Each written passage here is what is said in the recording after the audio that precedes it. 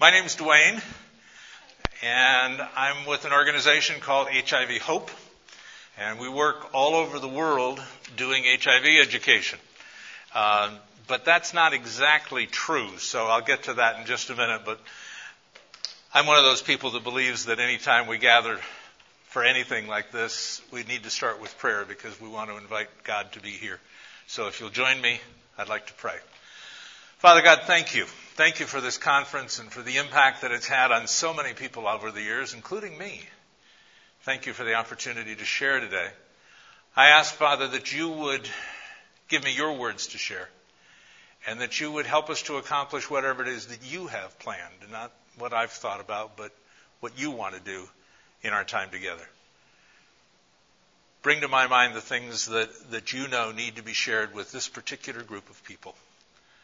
And help us to get a vision for what you want us to do in the context of HIV/AIDS around the world. Pray in Jesus' name. Amen. Like I said, my name's Dwayne Crum. I've been involved in HIV education since 1985. I got involved 25 years ago. And to be honest with you, it wasn't something I wanted to do. Actually, in 1985, I'd been working for Billy Graham, and I knew it was a short-term assignment, and a friend of mine called me one night, and he said, "Have you figured out what you're going to do next?" I said, "Really? No, I don't know." He says, "Well, I just met a United States congressman." I said, "Really? I've never met a congressman. What was that like?" He said, "Well, it was really kind of interesting. He's looking for a press secretary." I said, "Do congressmen have press secretaries? I didn't know that." He says, "Yeah, and you'd be a good one." Oh, whoa. I don't know anything about the press and about as political as I get as I usually vote, but that's about it. He said, "Well, he wants to meet you." I said, "Well, I've never met a congressman. If he wants to meet me, sounds like fun. I'll meet him." So he set up a meeting for the next day, and believe it or not, he hired me. I went from not knowing congressmen had press secretaries. In 1 week, I was a congressional press secretary. It was crazy. My first day on the job, he called me into his office. He said, "Now, Dwayne, one thing you need to understand is that everyone that works for me has at least one issue they study for me." I thought, this is going to be great. I'm going to have access to all the government's information to study an issue. This is going to be so much fun. He said, "Your issue is HIV/AIDS." It wasn't on my list. I didn't really want to study this subject, but it was my job. So I spent the next 2 years working in the Congress studying the subject, and then left there to go to work for an evangelist that does high school assemblies all over the United States. And my first week with him, he said, "We really need to use all this AIDS knowledge you have to develop materials for schools." And I thought, God, you set me up. And I'm so glad that he did. I spent the next 10 years traveling all over the United States, speaking to students in schools. And now I get to travel all over the world doing HIV education. Let me ask you a question. Should the church be involved in HIV and AIDS? Everybody says yes. Why? Because the fact is the church is not involved in HIV in most cases. Most places in the world, including the United States, the church wants nothing to do with it. But you're all saying, yes, the church should be involved. Why? Because they're created in the image of God. Who is? Anyone that has HIV/AIDS. Okay, people who have HIV/AIDS are created in the image of God. Okay. That we are to love people, especially. Okay. They're looking for hope. They're desperate. They're looking for hope. Okay. What else? Yes. Prevention involves a change in lifestyle, and you can't change lifestyle without a change of heart, and that only comes. Prevention involves a change in lifestyle, which requires a change of heart. I love what you're saying, but I'm going to challenge it. Okay. Because as I work with HIV educators around the world, and I ask them, what's your primary goal? What's your primary purpose? You know what the universal answer is? Behavior change. Let me suggest to you that that's wrong. Because if I stand in front of an audience with the idea that my goal is to change you, How do people respond to somebody that's come to try to change them? Do they respond positively or negatively? People don't want to be changed. More than that. If I stand in front of an audience and everything I'm thinking is that my purpose is to change behaviors, what does that lead me to believe about everyone in my audience? Huh? Maybe that they're inferior. What's it lead me to believe about what they're doing? That it's wrong. That they all need to change. That they're all involved in things that put them at risk. Are they? No. I don't care what your audience is, there's going to be a significant number of people who are not doing anything that's putting them at risk. True? Okay.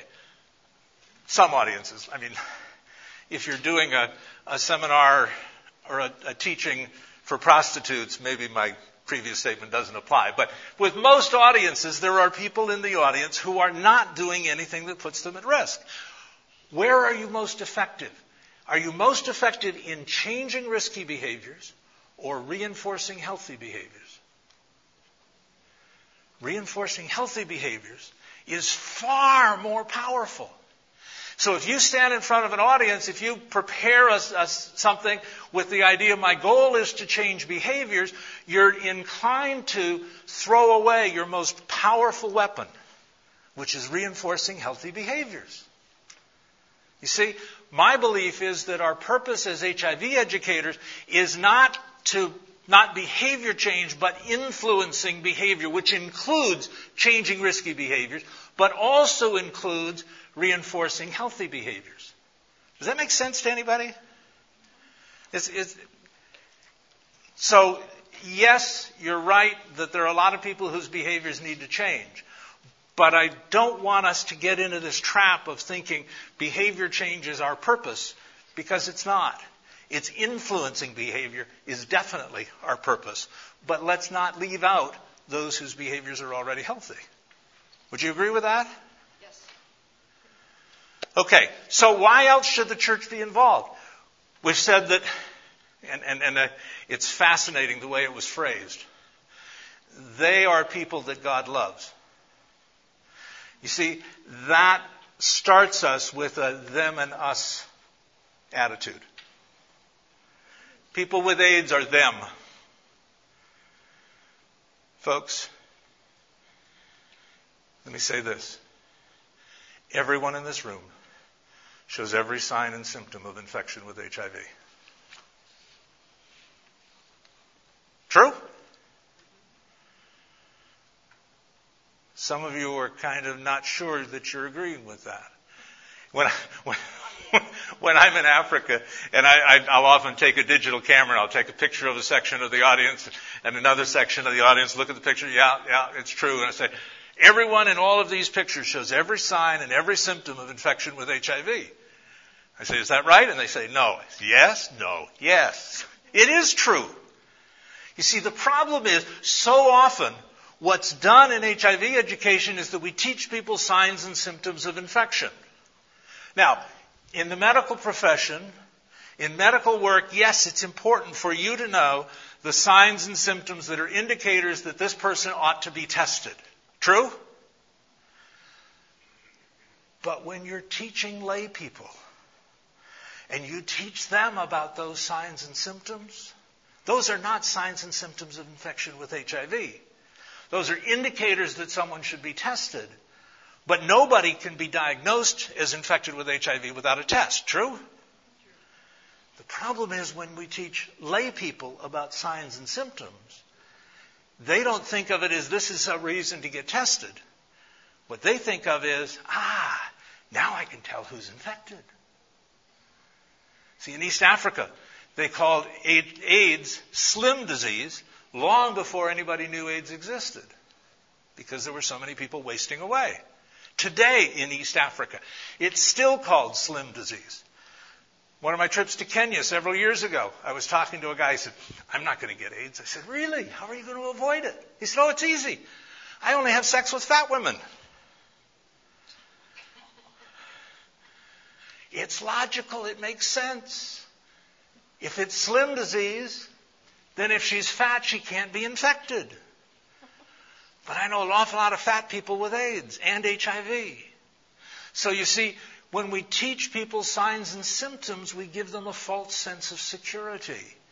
And the result is that teaching increases the spread of HIV inadvertently. But what people need to be taught is that everybody shows every single sign, every single symptom, so the only safe assumption we can make is that everyone we know is infected.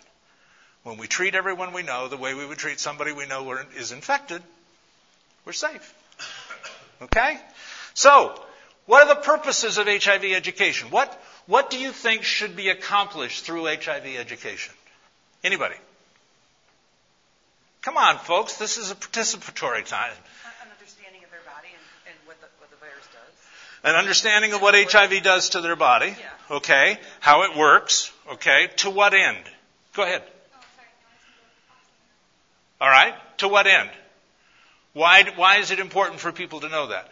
So they can either to prevent it for the contraction. Okay, so we want to slow the spread of the virus. For those who have it, so they can take their medications. All right, so that people can find out that they're infected and know how to deal with it. Okay, good.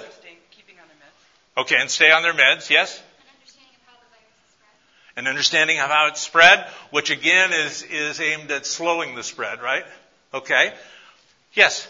Destigmatization. Overcoming stigma and discrimination. Yeah. Which is huge. Stigma plays an incredibly big role in the spread of HIV. It needs to be brought under control, and it's probably the most difficult thing to do. So we want to slow the spread. We want to overcome stigma and discrimination. We want people to get medication. We want them to stay on their meds, do good adherence with medication. We also want to be encouraging people to be tested. I did a radio program this week with a pastor. I've forgotten exactly how it came up, but I said something about, I believe that all pastors should be tested for infection with HIV. He said, Dwayne, why would I be tested? I've never done anything that would put me at risk of infection. Why do you think church leaders should be tested? I said, well, if nothing else, to set an example for your congregation. I mean, how many people, I said, Pastor, in all your years as a pastor, has there ever been anybody in your church that has confessed to you that they've committed a sin? Stupid question, right? Has there been anybody that's confessed that they've committed the sin of having sex outside of marriage? Of course. Okay, for every one that's confessed that to you, how many more are there that haven't? And you don't think the people in your church need to get tested? People need to be tested. We need to be encouraging that. So what do we need to do in HIV education? How do we go about this? Well, let me suggest to you that that the approach to HIV education needs to be motivational. Just giving people facts and figures and information doesn't do the job. They need to be motivated to apply what they learn. That's critical. And that's why I no longer do HIV education around the world.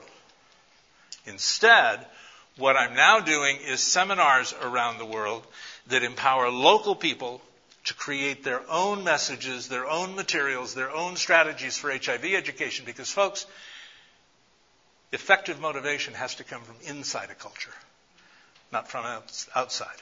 I used to travel around the world doing HIV education. People made me feel really good that I was doing a great job. And then I realized, after I left, they were saying, well, those ideas are good for that white guy, but they don't fit the way we live. It has to be created by people from within the culture. They're the only ones that know how to do it. And it needs to be positive. In other words, rather than, what's the motivation that's almost always used in HIV education? Fear. Absolutely. How effective is fear as a motivator?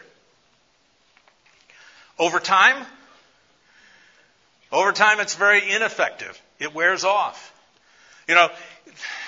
Let's take an example. Somebody is afraid of HIV. And so they decide, I'm not going to have sex outside of marriage. And then they know people in their culture who are having sex with many, many partners who don't look like they're sick. They say, gee, why am I not doing what they're doing? I mean, if the only reason not to do it is fear of infection, these people are healthy. You see, fear doesn't work as a motivator. That's why we call our organization HIV Hope, is because HIV education that is effective is always based on hope. Who can tell me what John 10:10 says? Okay, the second half of the verse is Jesus. This is something that Jesus said. He said, I've come to give you that you would have life, and that more abundantly, fulfilling life. But what's the first half of that verse? The thief comes but to steal, kill, and destroy. Satan's purpose is to steal everything we have that's of any value, to kill us, to destroy us. Jesus comes to give us life and abundant life.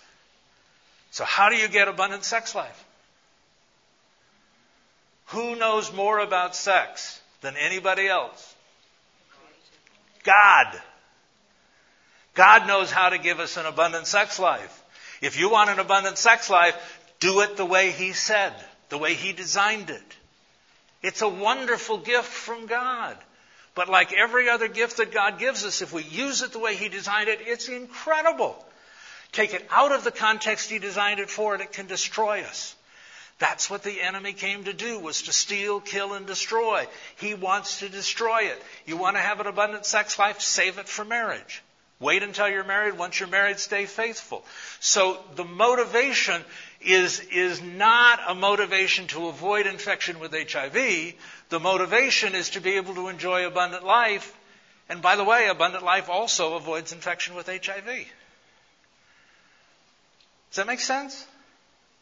It's a totally different way of looking at this, but it's a far more effective motivational strategy. Okay. So, fear versus hope, we've talked about that. Let's talk about culture for a minute. And this is a model that I've stolen from one of my friends, Dr. Dan Fountain, who's here this weekend. It's all built on worldview. Worldview, how we see the world, what we believe is real, is central to everything that we do. Okay, so it starts with our worldview. Out of the worldview comes our beliefs. So worldview is what is real. Beliefs are what we believe is true. From beliefs, we derive our values, what is good. And from our values, what we believe in good, comes our behaviors, what we do. Or if you go the other way, you start with behaviors. That's what's observable. That's what's done. That's what people are doing. Behaviors are based on what people believe is valuable, what people believe is good, on their values. Their values are based on what they believe to be true. And what they believe to be true is based on what they believe is real. The problem is, most of us have no idea what our worldview is. And most of the people we work with don't. And again, this is why, because it all has to be built on worldview, that's why we as Westerners can't develop HIV education. We can't develop a curriculum and then teach people in another part of the world to use the curriculum that we've created, because our curriculum is based on our worldview, not on theirs. It has to be something that's based on their worldview. And so one of the things that has to be done in order to empower people to do that is that they need to get involved in discussion. And what we do in our seminars is facilitate discussion where the participants get an idea, begin to see and look at what is our worldview? What is it that we believe is real? And from that, then they are empowered to create things that will be effective in their culture. One of the things that I've come to realize is that in many, many, many places in the world, There are huge segments of the population that don't understand science. Okay? Take it a step further. There are many places in the world, I was just in Haiti, I spent a lot of time in Africa, where not only do they not understand science, they don't trust science. Science is a Western concept.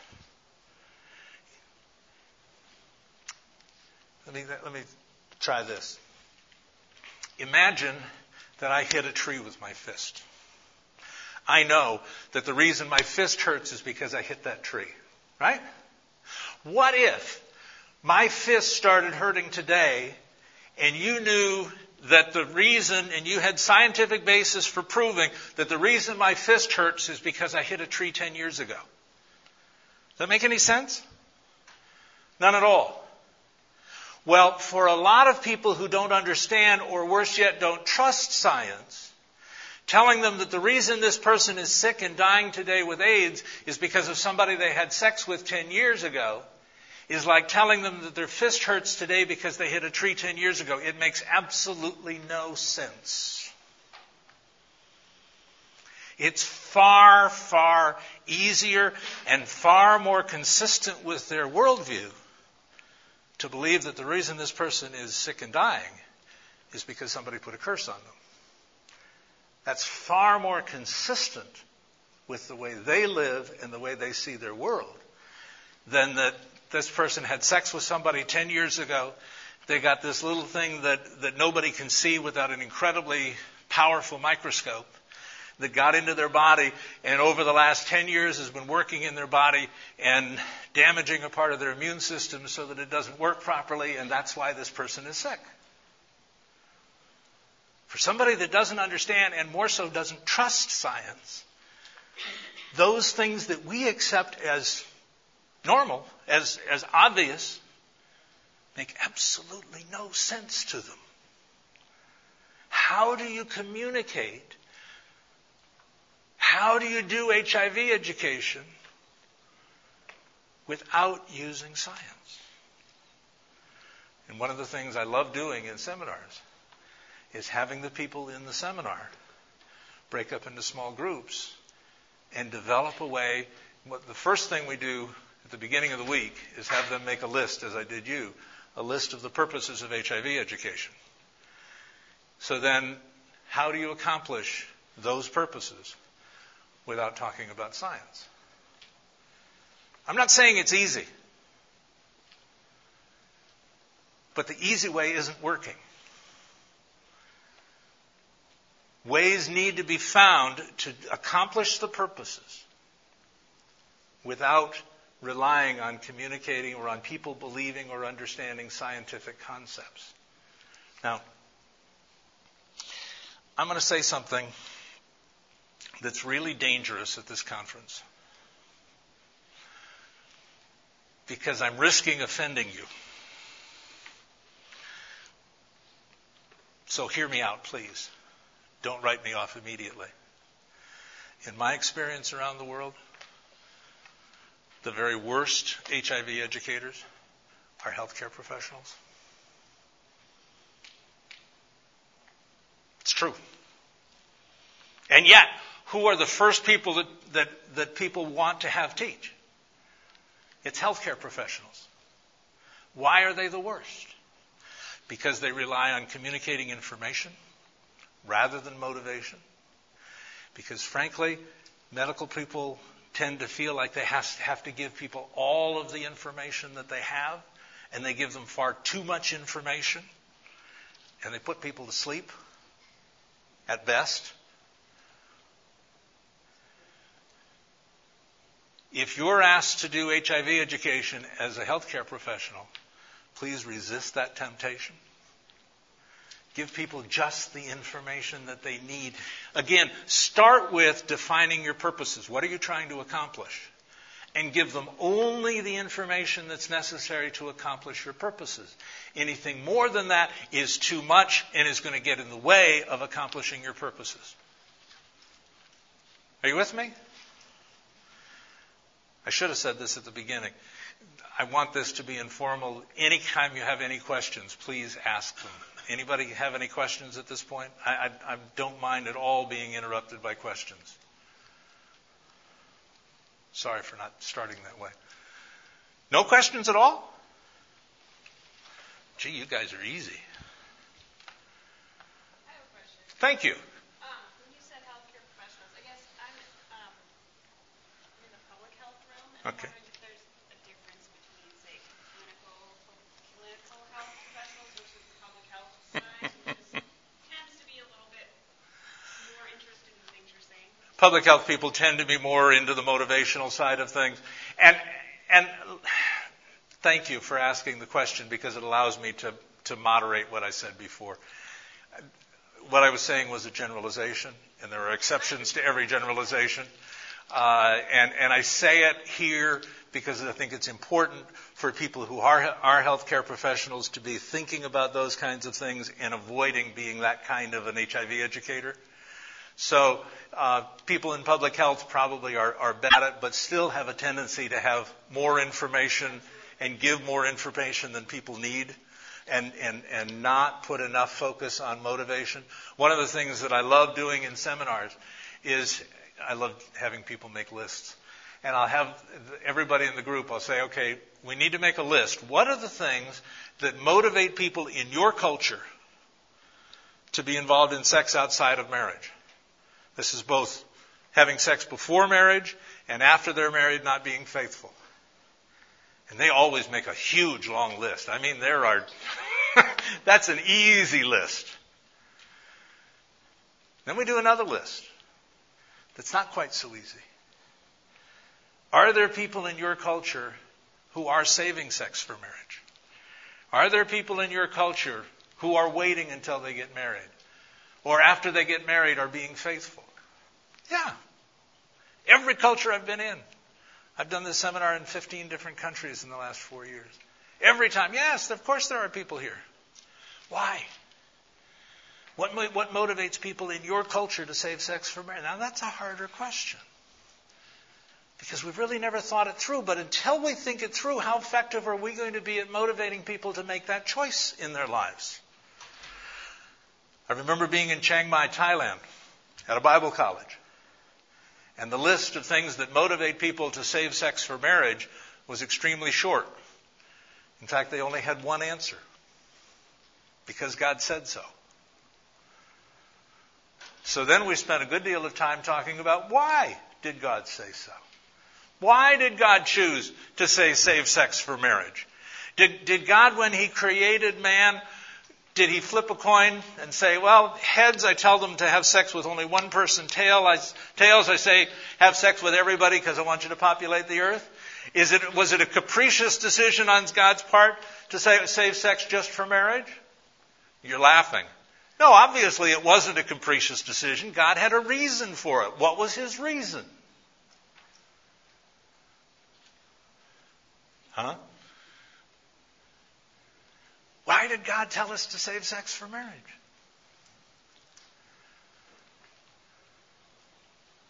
There are a lot of people that say, well, because God doesn't want us to have any fun. He picked all the fun things in life and said, don't do any. I mean, Scripture says that sin is pleasurable, right? For a season. But the end is death. Did God choose all of those things and say, don't do them because I don't want you to have fun? I don't think so. That's not my God. My God wants me to have life and that more abundantly.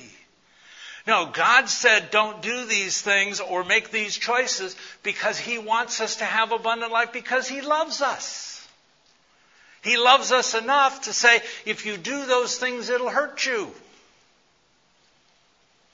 And I don't want you to be hurt. I want you to enjoy life completely. So we need to be giving people the information that will free them to be able to enjoy an abundant life.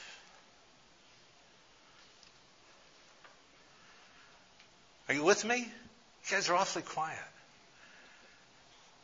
I'm dumping a lot on you, aren't I? Okay. Oh, by the way,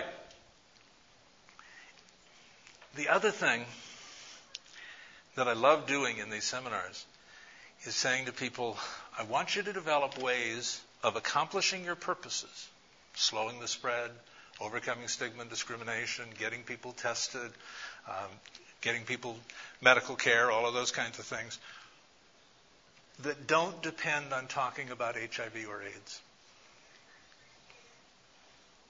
Why would we do that? The reason is people have been hearing about this disease for 25, 30 years. The vast majority of the general public are sick and tired of hearing about HIV and AIDS. And as soon as you say HIV or AIDS, they switch their brains off. They start thinking about something else. I know all I need to know about this subject. I don't need all of this stuff. I already know it. Now, they know a lot, but a lot of what they know is wrong. The myths that I get told every time I travel, you wouldn't believe.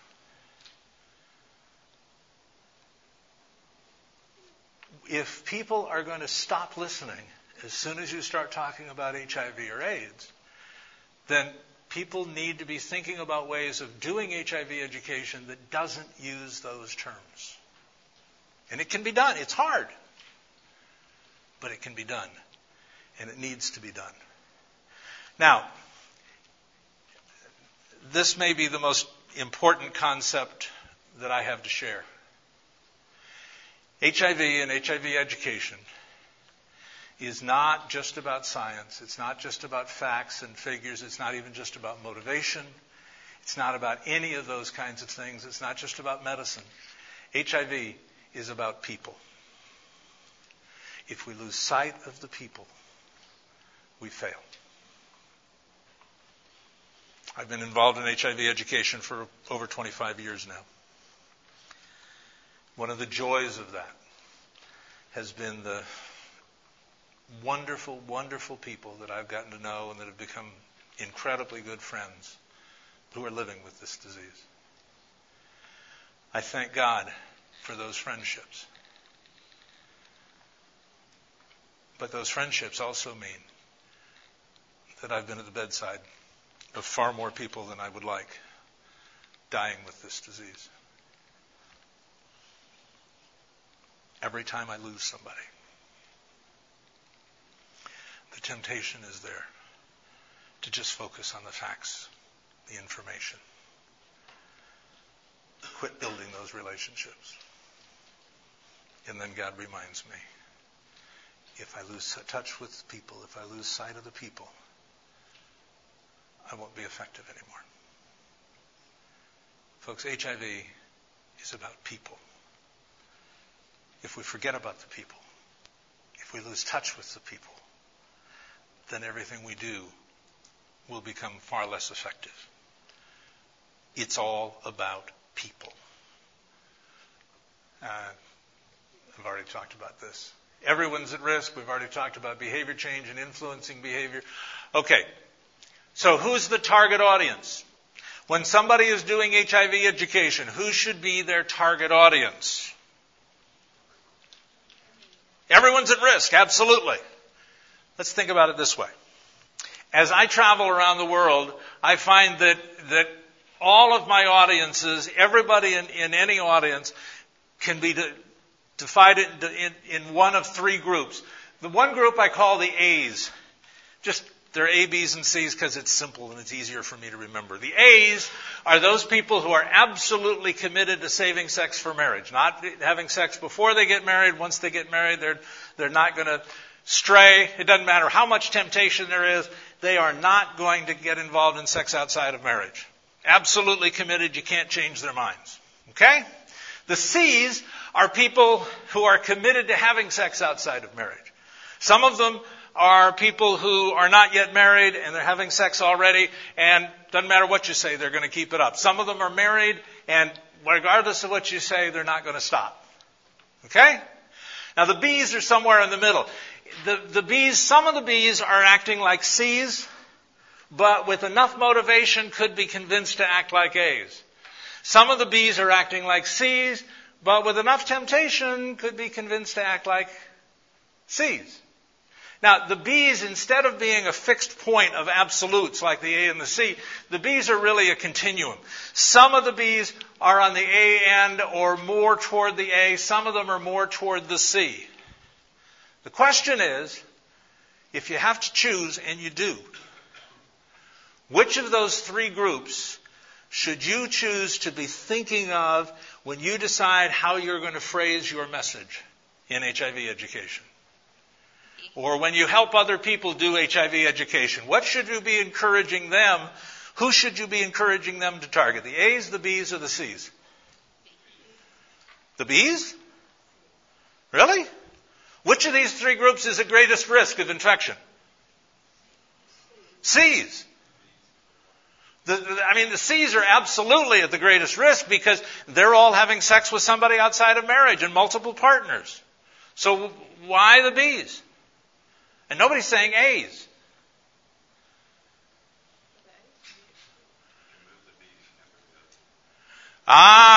Okay. Two reasons to focus on the B's. First of all, they're by far the largest group. But second, they're the ones who can be motivated to change one way or the other. Now, that doesn't mean that the C's should be ignored. The C's need information. The C's need to know, for example, that they need to be using condoms, using them correctly every single time, a brand new one every time, all of that. They need to know that. In fact, there are a lot of B's who are acting like C's who also need that information. The fact is, everyone needs to know about condoms. Now, as Christians, we're a little uncomfortable talking about condoms. But you know what? If we decide not to talk about condoms, then who are they going to hear about condoms from? People who are convinced that condoms are the only answer to HIV education.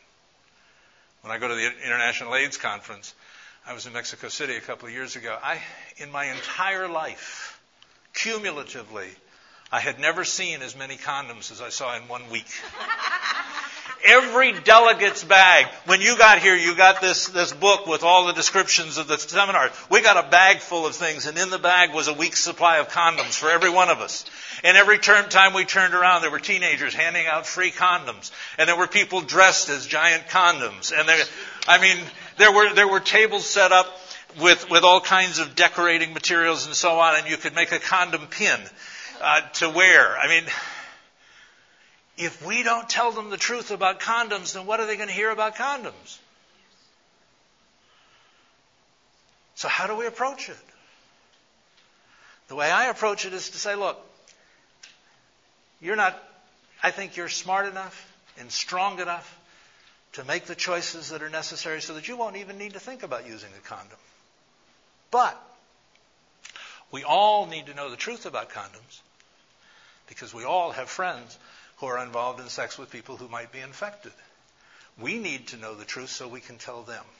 See, that gets away from the don't but if you do kind of permission thing, but it also gives people a permission to hear, to listen, to understand, and then tell them the truth. Anyone who takes the risks of having sex with somebody who might be infected needs to use a brand new latex condom every time, use it correctly, follow all the directions, store it correctly before using it.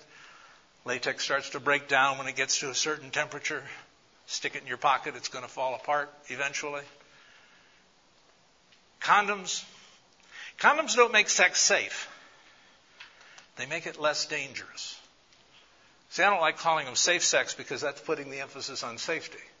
I'm far more comfortable talking about less dangerous because the emphasis is on danger, and we're just reducing the danger.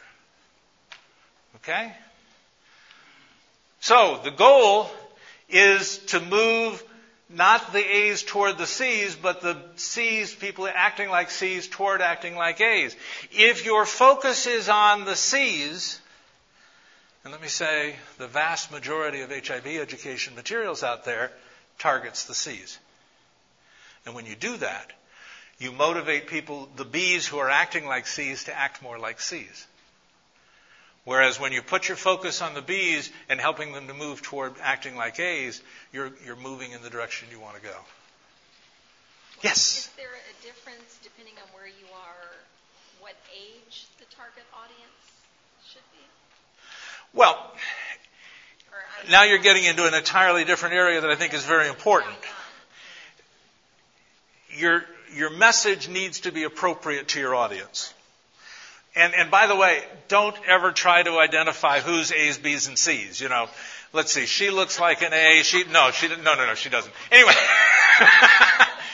and all the A's sit over here, all the B's here. No. No, this is just something among us. Okay, it's not something that we teach to groups. But we need to be thinking about our audience and what's appropriate. And what's appropriate isn't just age, but in every group, even every age group, there are going to be more those that lean more toward C's and those that lean more toward A's. So this is true of any age group. But the language we use, the content of what we present should be different based on the age group. It also should be different. For example, if your audience is people who've gotten through the third grade, you're going to phrase your message, or the message needs to be phrased very differently, using different language than if it's all university graduates. So all of those kinds of things need to be taken into account.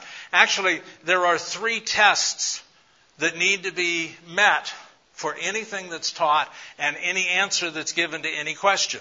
It has to be accurate. Now, accurate means, obviously, that the information is correct, but it also means that if someone is asked a question, when you're teaching, there's always going to be those questions that you've never heard before and you're not sure of the answer. Accurate means you don't guess. Accurate means, I don't know, but I'll find out. Accurate, adequate, there needs to be enough information so that they know why, so that they're not going to be confused by somebody giving them another answer. Let me give you an example. The classic example of an inadequate answer. Around the world, the most common question I'm asked. Can HIV be transmitted by mosquitoes? What's the accurate answer? Come on, people. You know the answer. Can HIV be transmitted by mosquitoes? No. Is that an adequate answer? If it was, people wouldn't still be asking. Malaria is spread by mosquitoes. Why not HIV? If we don't give an adequate answer, people don't have what they need to be able to apply and internalize and use the information that they're being given. So it has to be accurate, has to be adequate, has to be appropriate to the age group, to the culture, to the context, to the education level of the audience, all of those things. Okay, any other questions? So what we're doing and what I would encourage is that instead of us going and teaching, what I want to encourage is that we empower nationals to do the teaching. We empower them to not teach our materials, but we empower them to develop their own materials, their own strategies, their own messages, their own ways of doing it that are based on their worldview, on their culture. That's the way we're going to bring this thing under control. Oh boy. I'm running out of time. There's one other thing that I'd like to show you, just to give you a little better idea of what it is that we're doing at HIV Hope. This is a video that was just finished for us.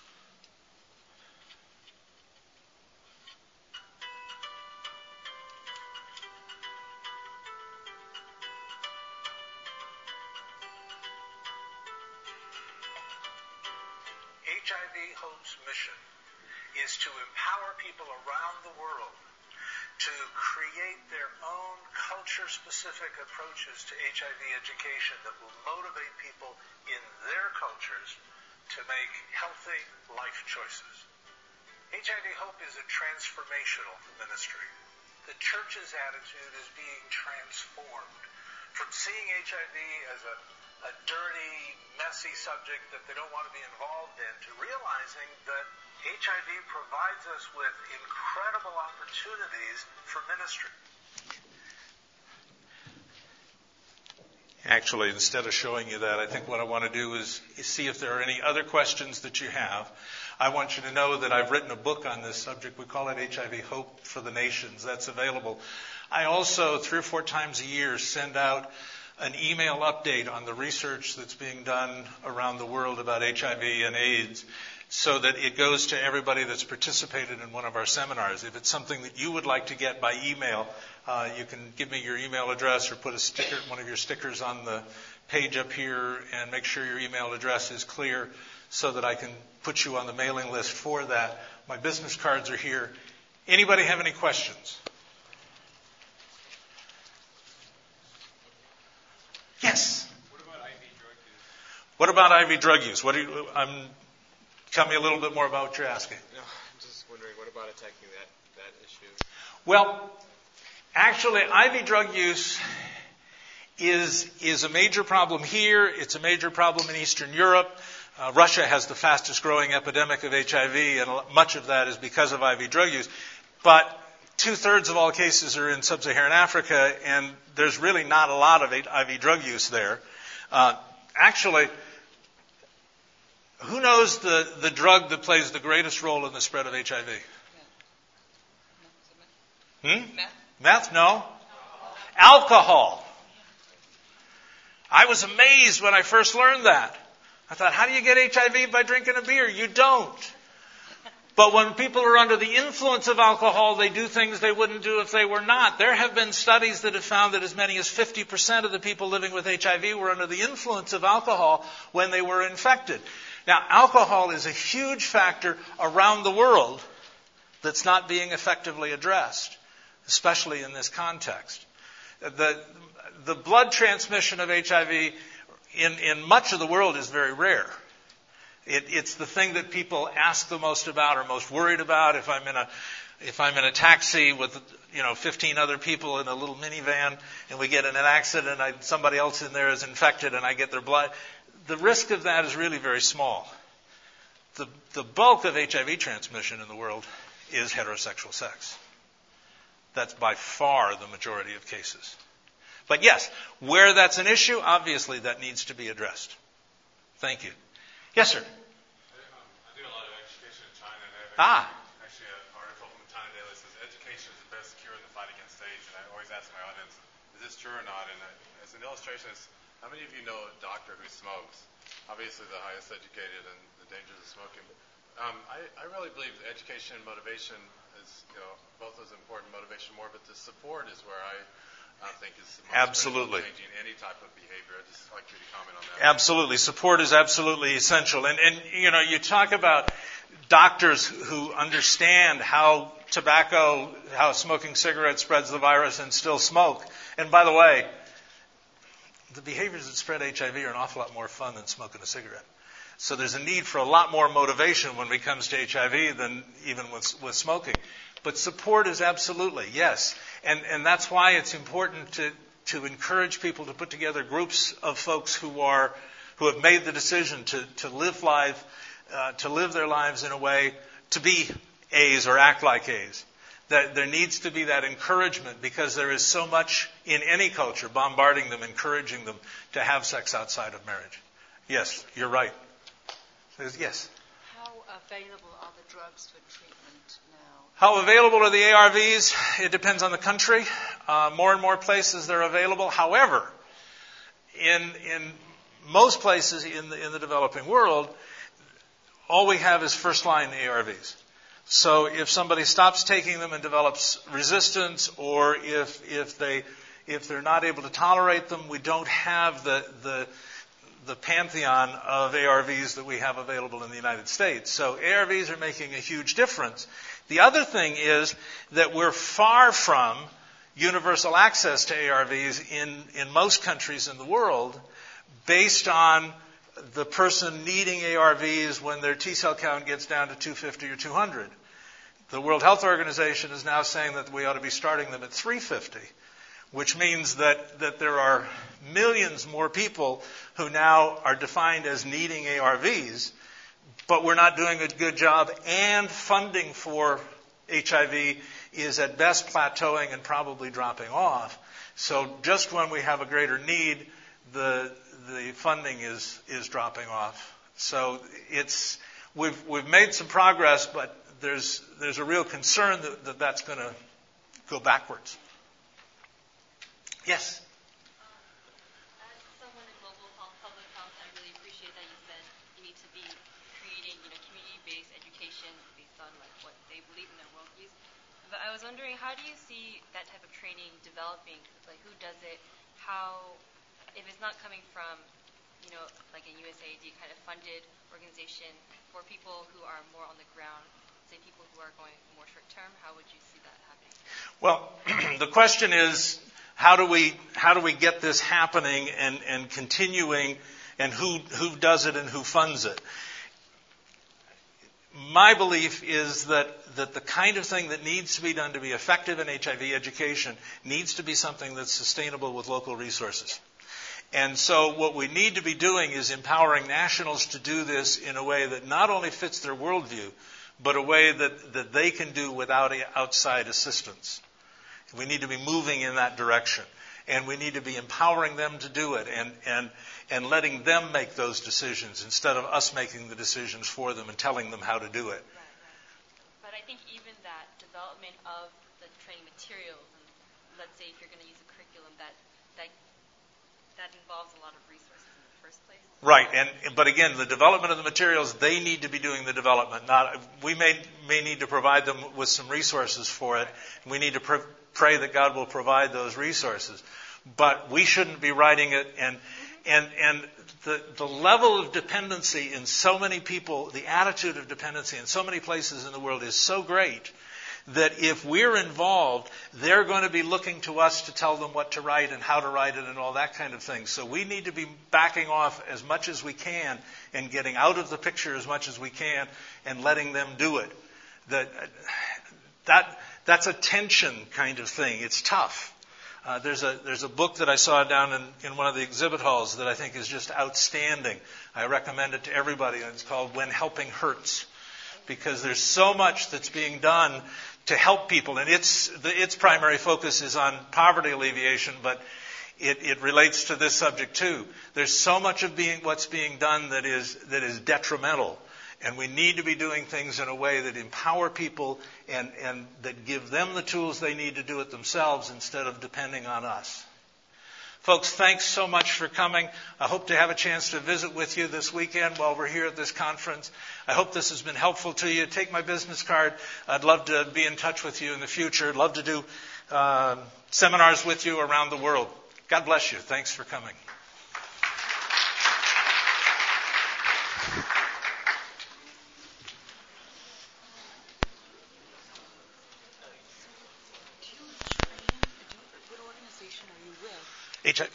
HIV Hope. Okay. And do you train others? Do you have a training program if people are interested in doing seminars, or do you have enough? I want to do that. I haven't done it yet. Are you a one-man? So far, actually, we're right at the process, right at the point now of we're merging HIV Hope with an organization called Stop the Spread that's also doing HIV education, and the goal is to get to have other people, because I can't do as much as is needed, and I'm an old man. I can't do this forever. It's got to continue.